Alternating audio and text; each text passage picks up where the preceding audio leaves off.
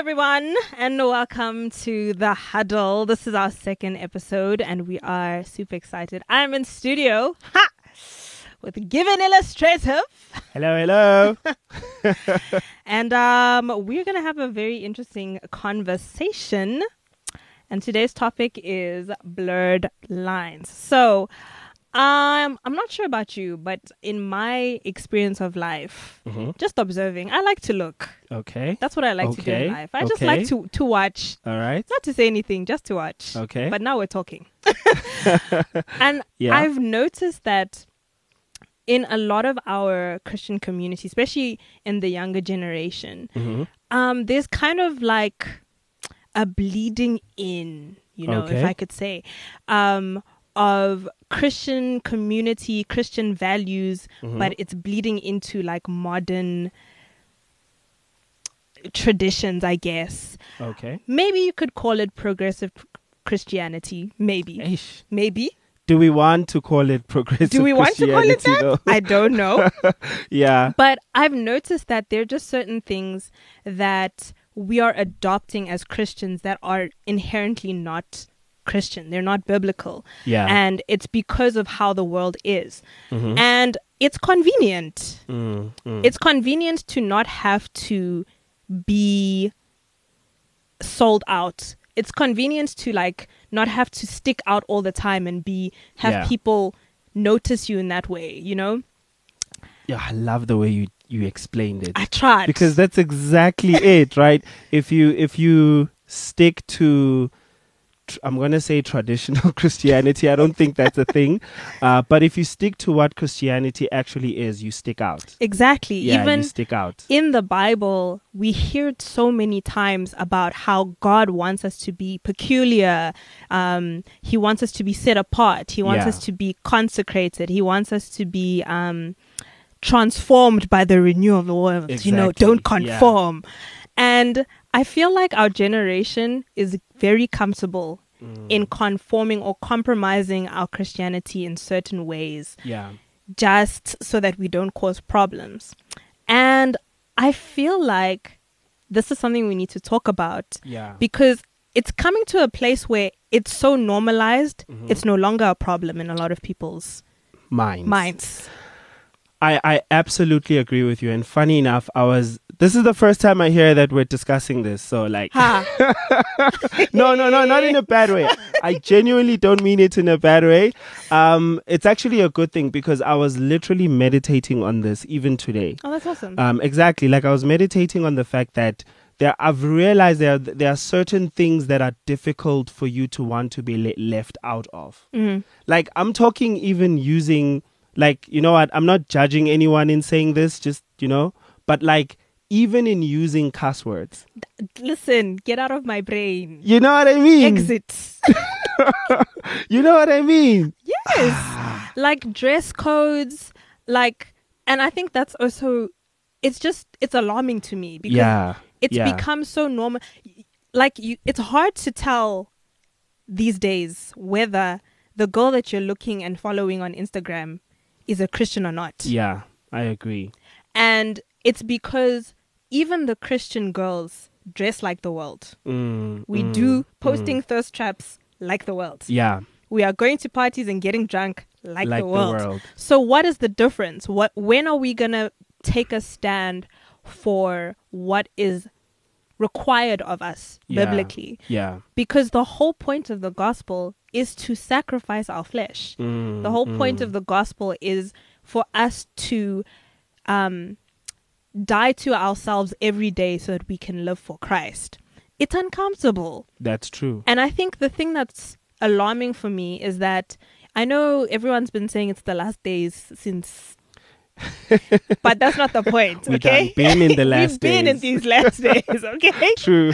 But truly, if these are the last days that have been spoken about for generations, I don't think a lot of us are going to be ready. We're not going to be ready for that. I know what you mean, and I absolutely agree with you. So you're actually taking me back to once I was listening to a minister who was actually reminiscing on a minister who was reminiscing. Okay. Right. So he was talking about that there was a time where you know how women used to wear these undergarments, and it was basically like covering your full body. Then you put your dress, a whole thing, yeah. And I do agree that probably was a time where people were just generally over. What's the word I'm looking for? Over conservative or just, yeah. But like he made such a good point though. He was saying that if Christians of today wore, if back in those days, if they found you wearing what Christians of today wear, they'd put you in a mental institution. Oh. Yeah. And I think that's hectic. Right? That is hectic. Right? And I think another thing that is a bit alarming for me is I know this has been overused, and I know that, you know, it doesn't have the same effect anymore. So the whole analogy of putting a frog in hot water. Yeah. And then, you put a frog in hot water. If you don't know what I'm talking about, you put a frog in cold water and then you slowly heat it up. The frog is not going to jump out. It's just going to become more and more accustomed. I live here. You know, it's the same water. You know what I mean? But if you take the same frog and just put it in hot boiling water, like just toss it in, then it's going to immediately jump out because it can tell the difference. The difference, yeah. I feel like that's what's happened to us. Definitely. And so here's the thing, right? We're talking about the dangers and how bad it is that we've conformed. I mean, I know Christians who easily just use cuss words and then they'll tell you, and I was like praying, you know, and I was like, throw a cuss word in there, like, and it was like amazing. I was in the spirit, you know, and at the same time, I don't want to be ignorant of the fact that if you put human beings in certain environments, it almost becomes impossible for us not to conform. You know, because other things, it's like you lived in this environment so long, your mind didn't have a chance to distinguish between what is normal and what should be weird to you. So like, I suppose my question is this, right? What do we say about those Christians? So you get those who saw the transformation of moving from this world to this one. We'll hear our parents saying, in my time, men used to open doors, or etc., etc. Then you have our generation, which experiences the world. You understand? So many things are normal to me, right? And my mom can't relate. Yeah. So what do we say about, so there's the conversation of those of us who conform willingly, but I also do think that there are those of us who don't even realize that we're doing it. Yeah. That's actually a really good point. Yeah. And I think that goes back to us being disciplined. Yeah. And being aware that our environment is not conducive for the things of God. Yeah. Yeah. It will never be. And we need to be on top of it. We need to be ahead of the game. And being ahead of the game means that we need to be disciplined. And it goes back to even the conversation that we had last time, which is to say we need to be in charge of our faith. Yeah. We need to be proactive. We need to make sure that we are the ones going, reading our Bibles, learning and studying the word, getting in prayer, and understanding what God wants for us. Because it is inevitable. We can be products of our environment, but God said that, I think it's Romans 12:2. Don't quote me. Okay. Just Google it. It's there in the Bible. I promise you. You should know this. You should. It's in the Bible. Okay. That's the point. Is that, so it says, be not conformed to the patterns of this world, but be transformed by the renewal of your mind. So how do you renew your mind? How are we going to be active in making sure that we are renewing our minds? How? What are you doing about being renewed? And there's this this quote by this man, and it's my favorite quote, and it will keep me in line until the day I die. Yeah. He says, casual Christians become casualties. Sure. And that is exactly how I see life. the more casual we take our faith and allowing the world to just do this and make us move according to what they think is cool and relevant at the time, you are going to find yourself so far away from God without realizing it. And that is the deception of the devil. The point is not to he's not trying to turn Christians into Satanists. I get you. He just wants to push you far enough off the edge. Just change your path by 1 degree every single day. Enough, that's actually how rockets are shot into space. So if you're aiming for a target, they always, they have like a room full of mathematicians. Like they do the calculations and they try to be very accurate. Yeah. But so I usually use this analogy to actually encourage people to understand that wherever you start your life, and if it seems like you just keep missing the mark and you're not getting things right, you're not landing the job you wanted to land, you must remember that even a room like NASA full of mathematicians launching a rocket into space, wanting to land it on the moon, if the rocket just by one little tiny percentile of a degree, it's already missed the mark completely. Sure. It's missed not the mark, the moon. The whole moon. It's missed the moon. You understand? So I usually use it to encourage people, and I feel like right now it's appropriate to use it more as a caution.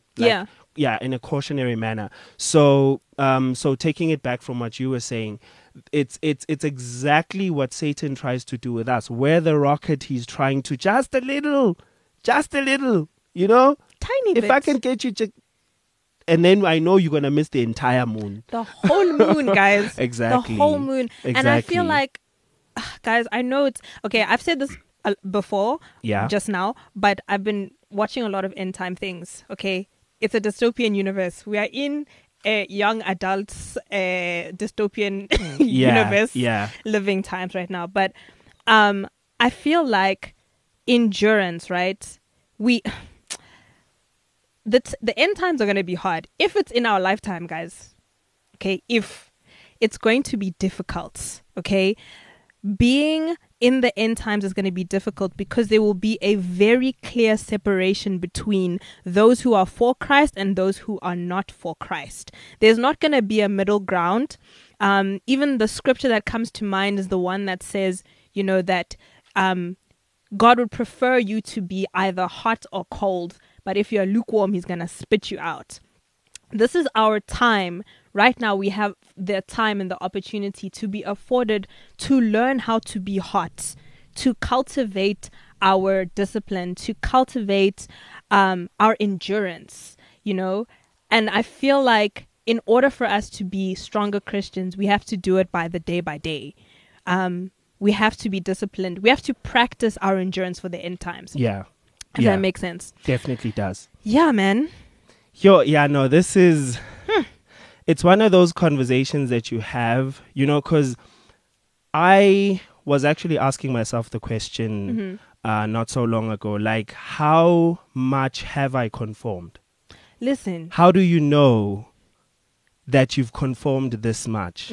Because it's like, I don't know, what can I use as an example, right? But like there's something about living in a space that is already damaged. That's already, the world we live in is messed up. Like, let's not even, lie to ourselves. But I keep asking myself, like, there are things that I'm aware of, like, that I've learned in this world. And I think God, one day God and I will talk in heaven like, man, I knew you were gonna, like it was inevitable. Like you can't avoid conforming. And I'm not talking about like, I'm not trying to say that God expects me to conform to the sin of the world. That's not at all. What I'm trying to say, it's much like if you grew up with siblings, you don't realize that you begin to pick up their mannerisms. Like people just say, wow, you're starting to look like your brother. And you're like, oh. You know what I mean?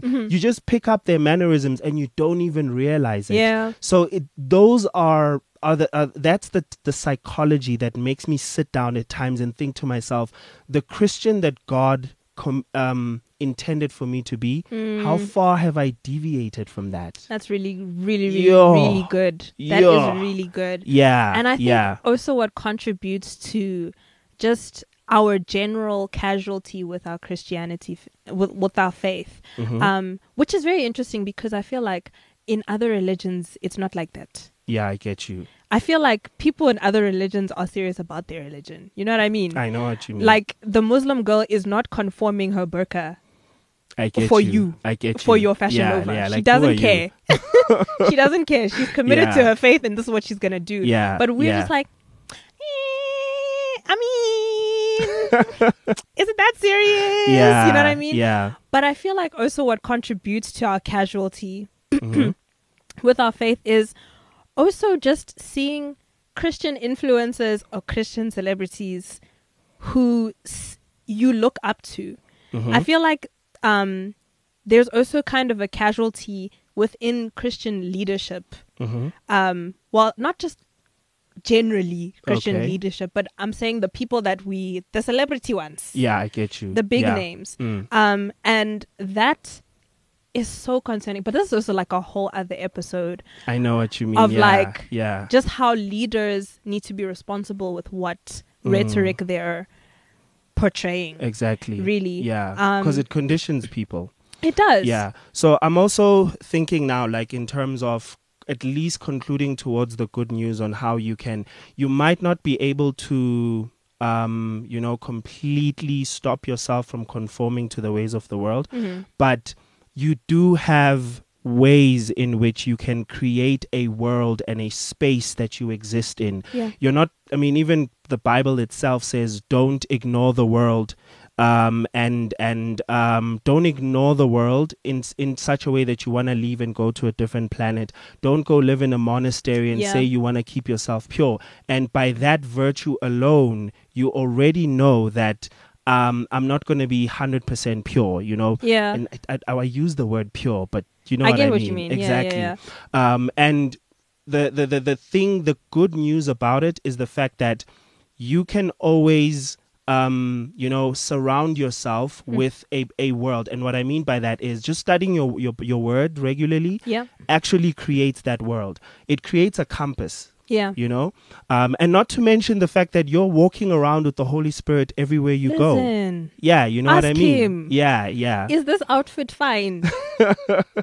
Am I going to go to this party today? Or am I going to see flames there? And I mean, just to wrap it up, I think the best thing is the scripture that's coming to my mind is the one about being the salt and light. And that is really, really powerful if you think about it, because what God is saying is that we are supposed to be the influencers and not being in the position of being an influencee. Salt is the thing that flavors the pot. It flavors the food. It is the one that gives its flavor. It's not the food that flavors the salt. In the same way, when light is present, lightness does not come, it's not influenced by darkness. No matter how much darkness is around, if you switch a light on, it is there. It is present. It is not influenced by the darkness, but stands out and influences the environment of darkness. And that is what we need to do as Christians. We need to be the influencers, and the only way we can be the light and the salt is if we are ourselves transformed by the power of the Holy Spirit, by being in our word, by praying and spending time with God, so that we can be the people that God wants us to be, which is set apart, a holy nation, peculiar people who are going to change the world. So, with all that being said, I hope you enjoyed this episode.